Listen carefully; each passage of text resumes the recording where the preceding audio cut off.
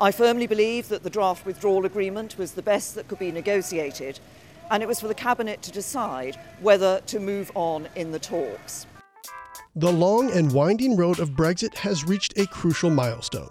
Prime Minister Theresa May has a Brexit deal on the table for the UK's divorce from the European Union, a years-long process that now enters its most dangerous phase yet. This is TikTok. I'm Dave Myers. Joining me today from London is Bloomberg's Brexit editor Emma Ross-Thomas. Emma, thanks for joining us. Hi, good to be here.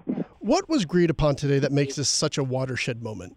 So Theresa May has been basically negotiating with the European Union for more than a year, and they had been stuck. Negotiators have been stuck since about March over the really thorny issue of what to do about the Irish border.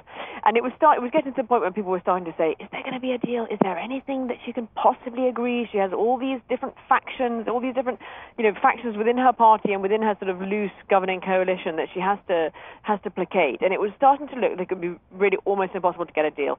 She's finally got a deal. But then the biggest fight still remains ahead, and that is whether she can get this thing through Parliament. So this is a watershed moment. This is, it's the moment we've been waiting for a very long time to get here. Theresa May has had to make a load of concessions. The EU has also made concessions, but actually the EU has managed to sort of attach a rather hefty price to the concessions that it has offered to Theresa May.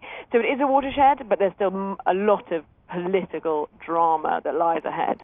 So, Emma, what was it today with the Irish border that kind of pushed this over the edge?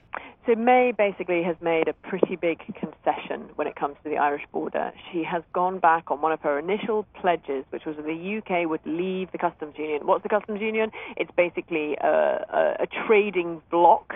That means that the whole EU has the same trading policy when it comes to the rest of the world. The UK had said they would leave, but now, in order to solve the problem of the Irish border, Theresa May has said that the UK will remain in a customs union with the EU, at least as a temporary measure. Now, that is looking increasingly like it is looking more indefinite than temporary. So it's a very crucial step, obviously, but take us back to 2016 in the month of June. What happened? How did we get here?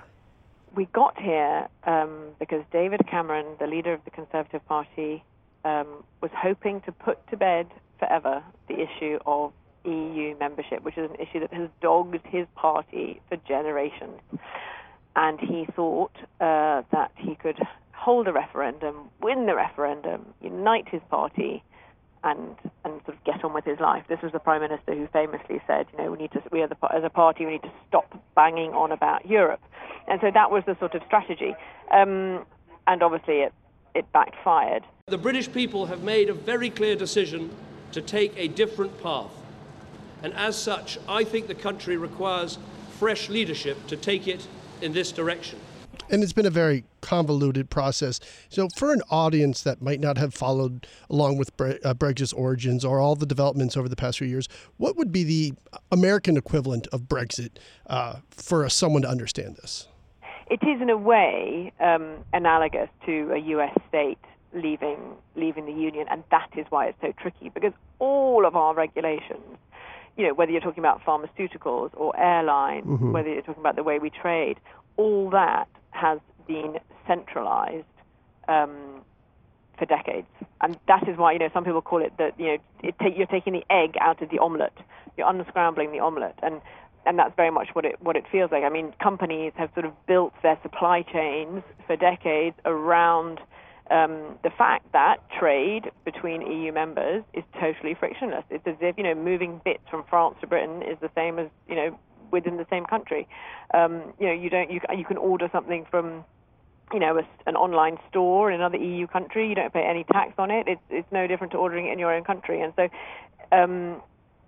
and all that sort of frictionless trade, if you like, is now in danger because we're going to have to set about structuring a new relationship between the UK and the EU. Is Brexit still supported by the majority in the UK? That's a very good question. So there was a poll recently, and it was a pretty big poll. I think it was 20,000 people, and it was across the country, and that poll put Remain ahead. It was 56 to 44. Now, in the run-up to the referendum, most polls also showed Remain to be ahead. So I think, there has to be some degree of skepticism applied to these polls, but certainly the overall trend in recent months has been a small and gradual shift towards Remain.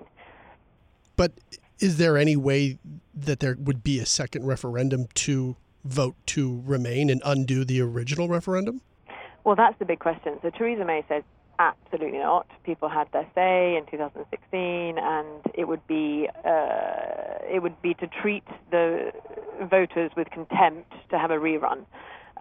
Also, it's worth noting that in this country, the EU is famous for telling countries to go away and vote again when they get the answer wrong in referenda.